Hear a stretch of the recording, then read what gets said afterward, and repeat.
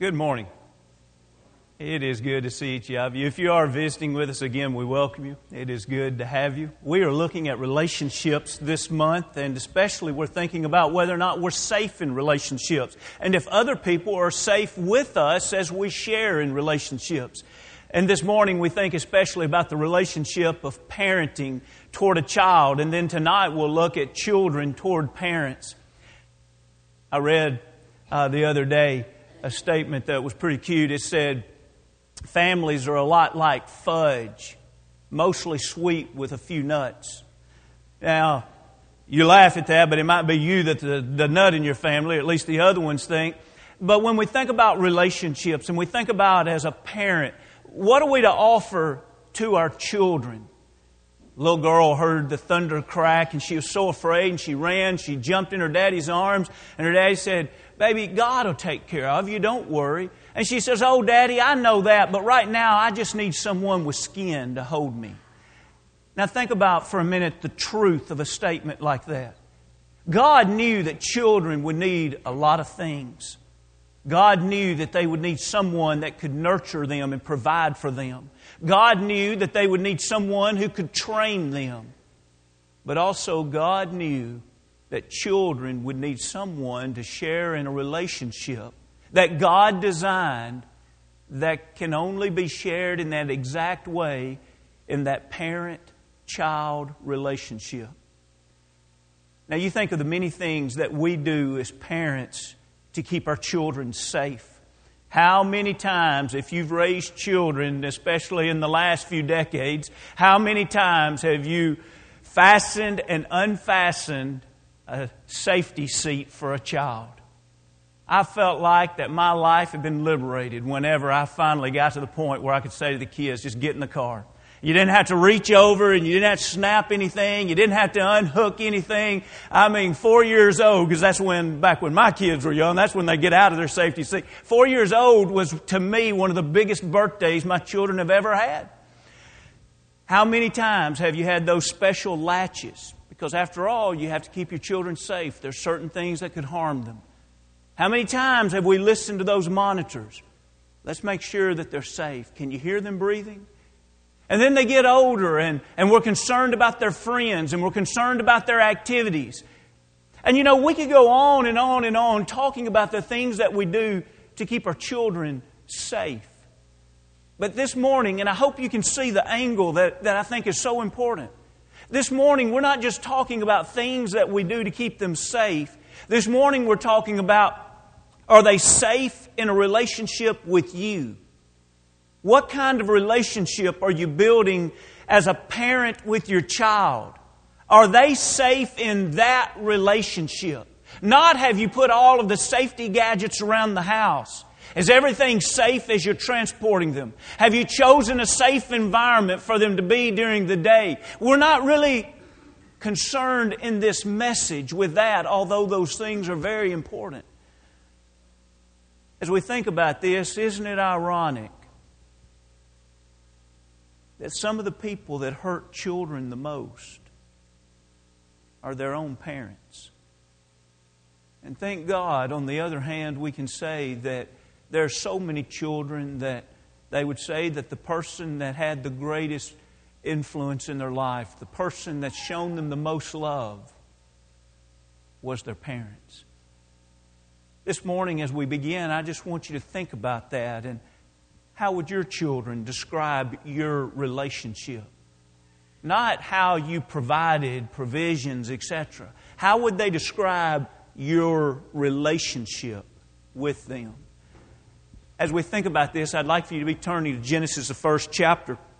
In Genesis, the first chapter, there's something that stands out amazing to me, and then we see it throughout the Scriptures. Genesis, the second chapter, is a detailed occasion of the creation of Adam and Eve. Genesis, the first chapter, it's mentioned, but it's not given in detail. And so we see how it is described in verse 27. So God created man in His own image. In the image of God, He created them. Male and female, He created them. Now, what is the very next words going to be after man and woman are created? The very next words, then God blessed them. And God said to them, be fruitful and multiply, fill the earth and subdue it. Have dominion over the fish of the sea, over the birds of the air, over every living thing that moves on the earth. He talked about what the earth was to yield seed for them and food for them, and how the birds and all the other things would feed off the herbs of the food in 30. And then he says in 31, God saw everything that He had made, and indeed it was very good. Isn't it interesting that the first thing that we have recorded is the creation of Adam and Eve, and God blessed them. I remember many years ago when I was in high school, my mother saying, I've read a book that is amazing. It was entitled The Gift of the Blessing by Gary Smalley and John Trent. Since then, that book has been a blessing in my life also as I've raised my children. The idea of this book is the very fact that from the very beginning, the first thing God did with His children He created was to bless them. And when you look throughout the Hebrew nation, the great, important responsibility of the parents was to always offer blessings to their children. And those blessings are not just giving them things nearly as much as it's stating and setting an environment of what it ought to be. Not that this is the lesson, but just by way of introduction, let's look at just a few of the many, many times we can see this in the Scriptures. Turn over a few more pages, Genesis the 12th chapter. And Genesis the 12th chapter, just look and listen for the word blessings. Now the Lord has said to Abram, get out of your country, from your family, from your father's house, to a land that I will show you. I will make you a great nation. I will bless you. And make your name great, and you shall be a blessing. I will bless those who bless you, and I'll curse them who curse you. And in you all the families of the earth shall be blessed. Now we know that lineage through Abraham would bring about Jesus Christ, and that's why He would say all of the families of the earth would be blessed. But isn't it interesting that even the choice of words, when we could say to God, God, how would you describe Jesus coming to this earth? And He would say, I consider that a blessing to my children. God, how are you going to prepare this way? Well, I'm going to go to Abraham and I'm going to give him a blessing. Now let's face it, most of us wouldn't really understand if in general conversation someone said that to us. Well, I gave my son a blessing. Well, what do you mean? When we look in the Scriptures, when we give a blessing, it's to paint a picture. I want to show you what a purpose in your life is. I want to show you what you can become. I want to show you how you can prosper if you'll accept this blessing. And so through the Scriptures, in the very beginning, the Garden of Eden, God not only created Adam and Eve, but He blessed them with words that told them, this is what I expect you to do. Be fruitful, multiply. Take care of the ground. Eat of it. Prosper. I'm giving you this earth. He goes to Abraham and He says, here's what I expect you to do. Let me paint this picture. I'm going to bless you. You're going to be the father of a great nation. You're going to leave where you live now, and I'm going to give you a home. You see, the blessing isn't just a simple, hey, here's a gift for you. A blessing was starting to paint a picture of what could take place in the life of that child, whether it be a child of God or one of the children of the patriarchs, or even the coming of Jesus Christ for the children of God. It also not only paints a picture, but be turning, if you would, to Deuteronomy, the 33rd chapter. In Deuteronomy, the 33rd chapter, we see the very last thing that Moses does with the children of Israel. Now keep in mind, at this point, they have come to the edge of the promised land. And you remember, God is not going to allow Moses to go over in the promised land. So this is a great time of transition. They now will have a new leader. It also is a great challenge. You remember when their fathers came to this very point, that's when they saw the giants and they lost their faith and they had to go back and wander in the wilderness for 40 years. So it's a tremendous time in the life of Israel. Will they do the same thing their fathers did and lose faith? Or will they stand before a brave or behind a brave leader, Joshua, and will they follow him in? What's here, Moses wants all of the blessings in their life. He's not just wanting good things, as he says, I want to give you a blessing. He tells them what the blessing will be. Notice in 33, and we're not going to take the time in this lesson to develop all this, but this week you might want to go back and read how he speaks to each tribe and the tremendous challenges and blessings that he offers to each individual tribe. But notice 33:1. Now this is the blessing with which Moses, the man of God, blessed the children of Israel before his death. And then he gives each of them the blessings throughout 33. Now notice at the end of 33, 33, He says, "Happy are you, O Israel! Who is like you? A people saved by the Lord, the shield of your help, the sword of your majesty. Your enemies shall submit to you, and you shall tread down their high places." And then the first sentence in 34 says, Moses went up to the plains of Moab to Mount Nebo. That's where he died, was up on Mount Nebo. Why do we have that transition statement? He's showing us this is the last thing he did with the children of Israel. What did he do? Over and over and over, he said to them, "I'm giving you a blessing." What was he doing in this blessing? He was painting a picture of what they could be. But he also was bringing them provisions in the sense of pulling them together. It was the idea of together they could stand with God and they could conquer. You remember last time their fathers came to this point, 12 spies were sent out, one from each tribe. And when they came back and reported, they couldn't stand united. You remember the 10 wicked spies gained the greater influence that day. The 2 wise or godly spies, they kept their faith in God. That day there was a division. Moses didn't want that to happen again. He's pulling the troops together. And if you'll notice there in 29, he's talking about the strength that they can have if they stay with the Lord. Because maybe we don't oftentimes see a blessing from this aspect, we may literally miss blessings. Let me give you an example. You know, a few months ago, one of our elders stood and spoke as the rest of the elders stood around them at this very place. And they not only said a prayer on behalf of 2 new men that would serve as elders, but you remember they asked the congregation to stand in support of that and then prayed.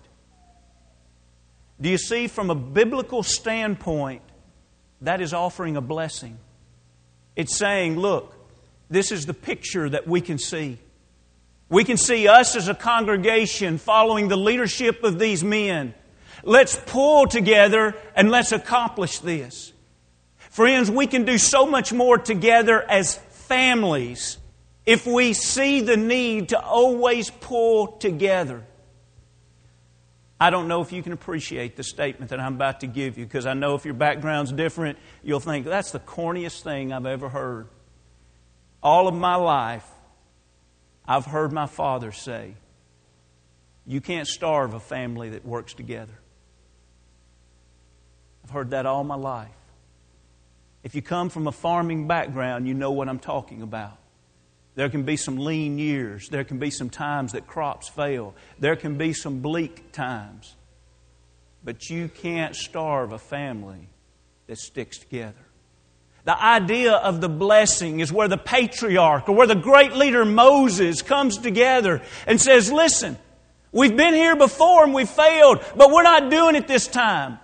Let's stand together. Let's pull together. Something great can come out of this. And they accepted Moses' blessing. And they lined up behind Joshua. And they followed in and they conquered just as God and just as Moses said would happen. Let's look at one more example. Look, if you will, in Genesis, the 28th chapter. In Genesis, the 28th chapter, by this time Isaac is offering his blessing to Jacob, as Jacob has received the great blessing, but now he needs to find a wife and etc. And notice as we read verses 1 through 4, and again, just listen for the words about blessings. Then Isaac called Jacob and blessed him, and charged him and said to him, you shall not take a wife from the daughters of Canaan. Arise, go to Pandan Aram, to the house of Bethuel, your mother's father, and take yourself a wife from there of the daughters of Laban, your mother's brother.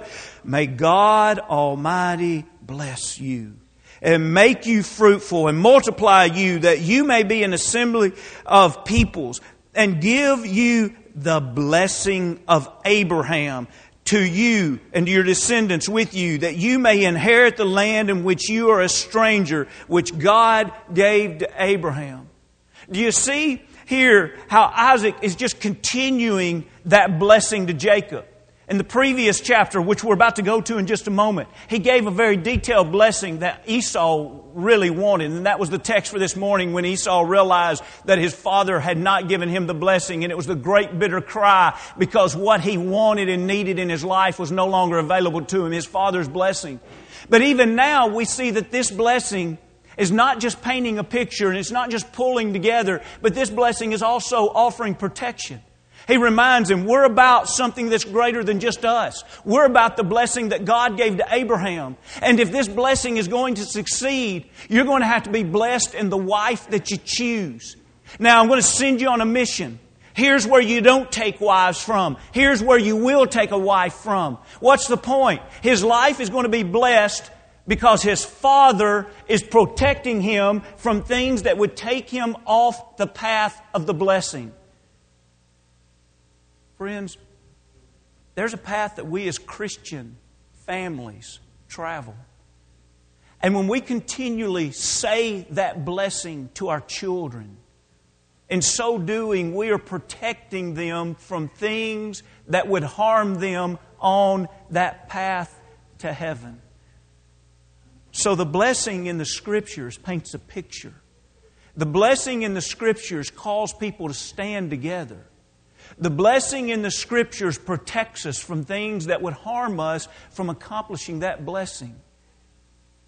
As we think about this morning, I want to ask you again, how are you in your relationship with your children? Do they understand the blessing that you want in their life?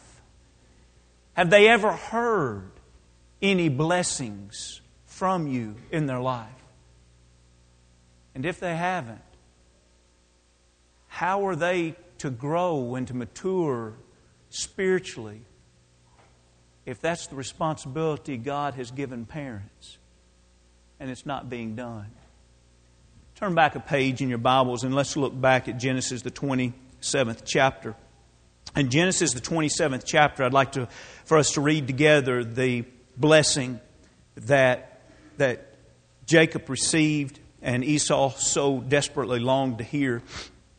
Look at verse 27. He came near and kissed him, and he smelled the smell of the clothing and blessed him and said, "Surely the smell of my son is like the smell of a field which the Lord has blessed. Therefore may God give you of the dew of the heaven, of the fatness of the earth, and plenty of grain and wine. Let peoples serve you, and nations bow down to you. Be master over your brethren, and let your mother's sons bow down to you. Cursed be everyone who curses you, and blessed be those who bless you." Notice the first aspect of the blessing here is the kiss, the meaningful touch. There is something powerful about touch. As a matter of fact, 1/3 of the 5 million touch receptors that we have in our body are in our hands. You know, if you'll just think back to the first time that you fell in love with that special person, or maybe you weren't even really deeply in love at the time, but you know, when you finally made that move to hold hands, you remember that feeling of touch when you touched the hand and instead of it snatching back, it reached out and grasped your hand, and you know what you said to yourself? They like me. How do you get that? They just touched you. Oh, that's what touch communicates.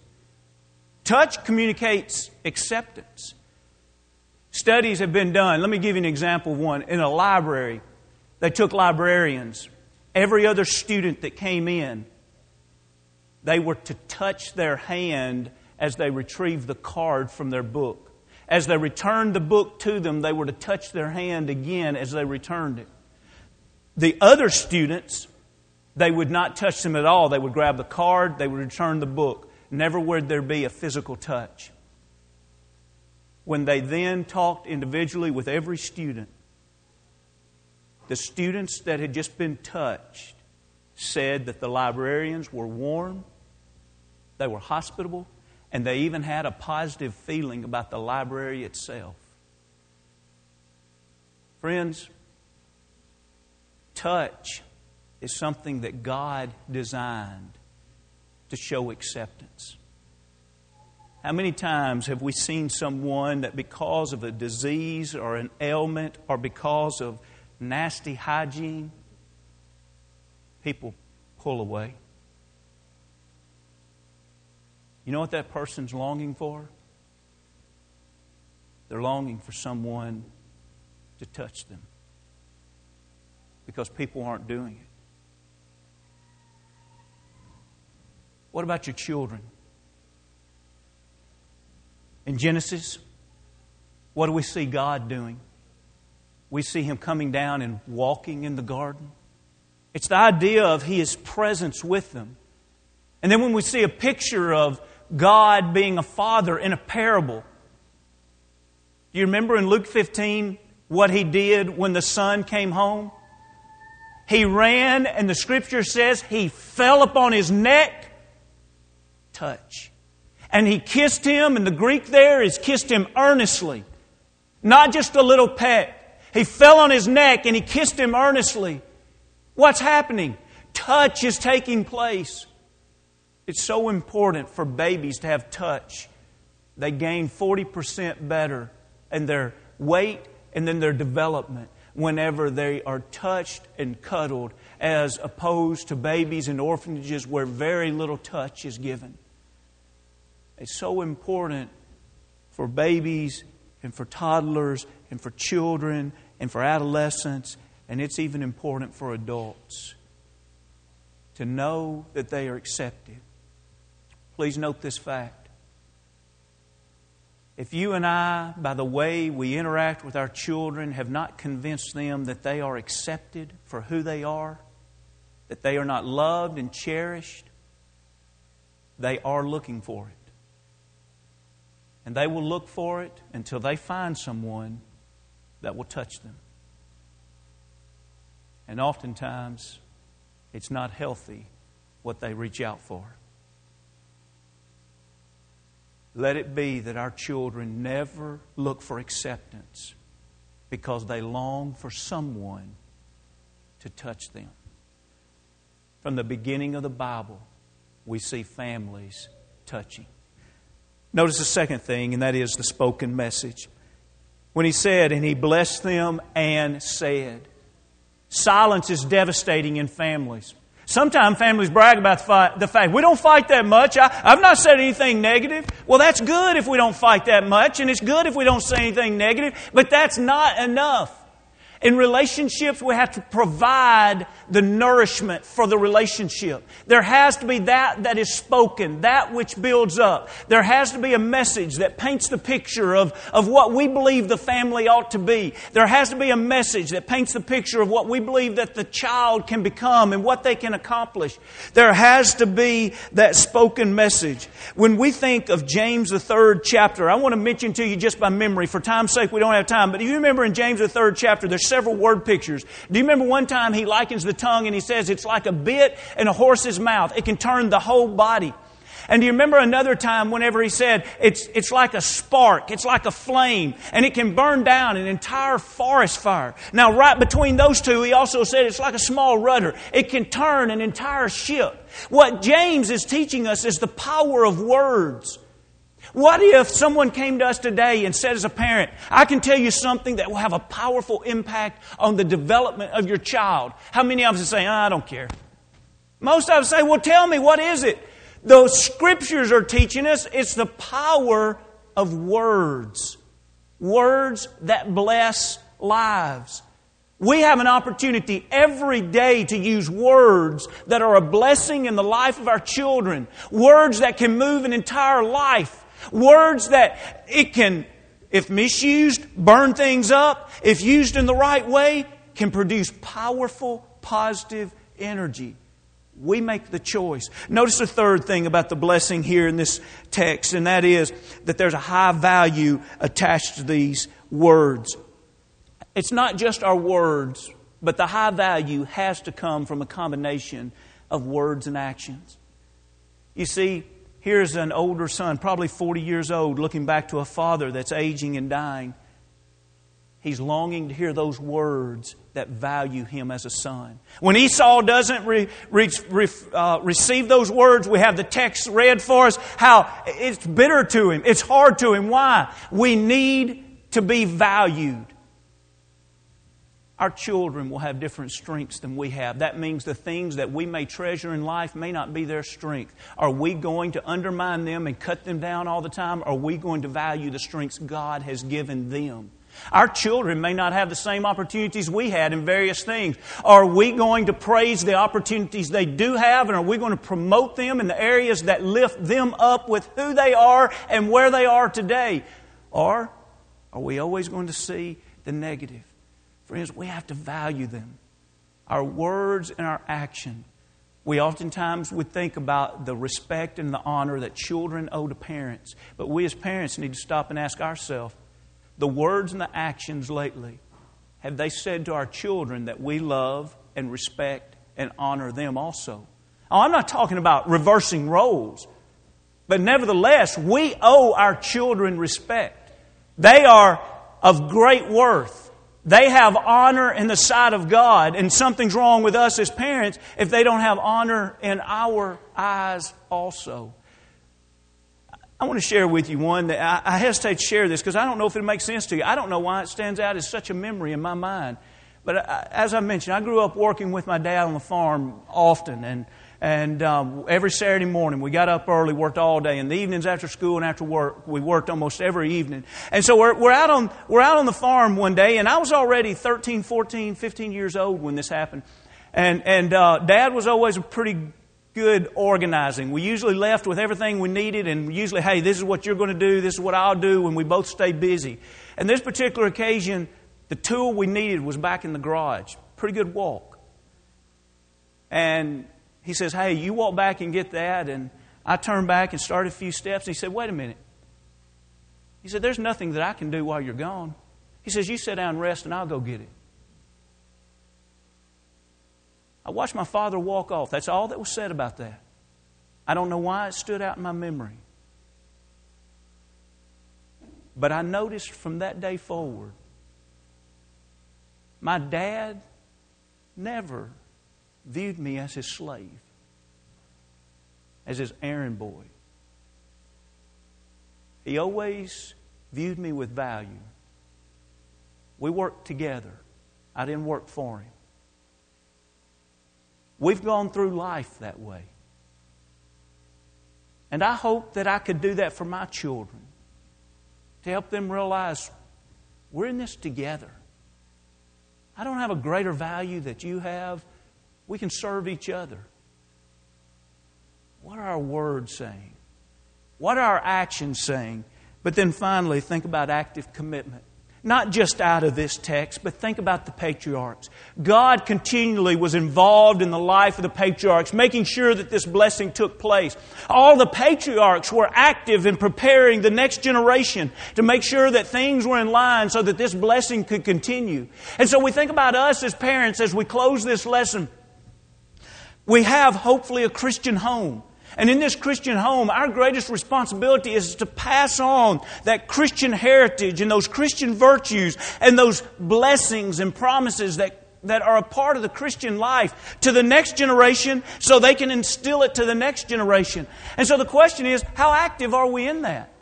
We can't live like a heathen, talk like a Christian, and expect our children to have the blessing that they need in life.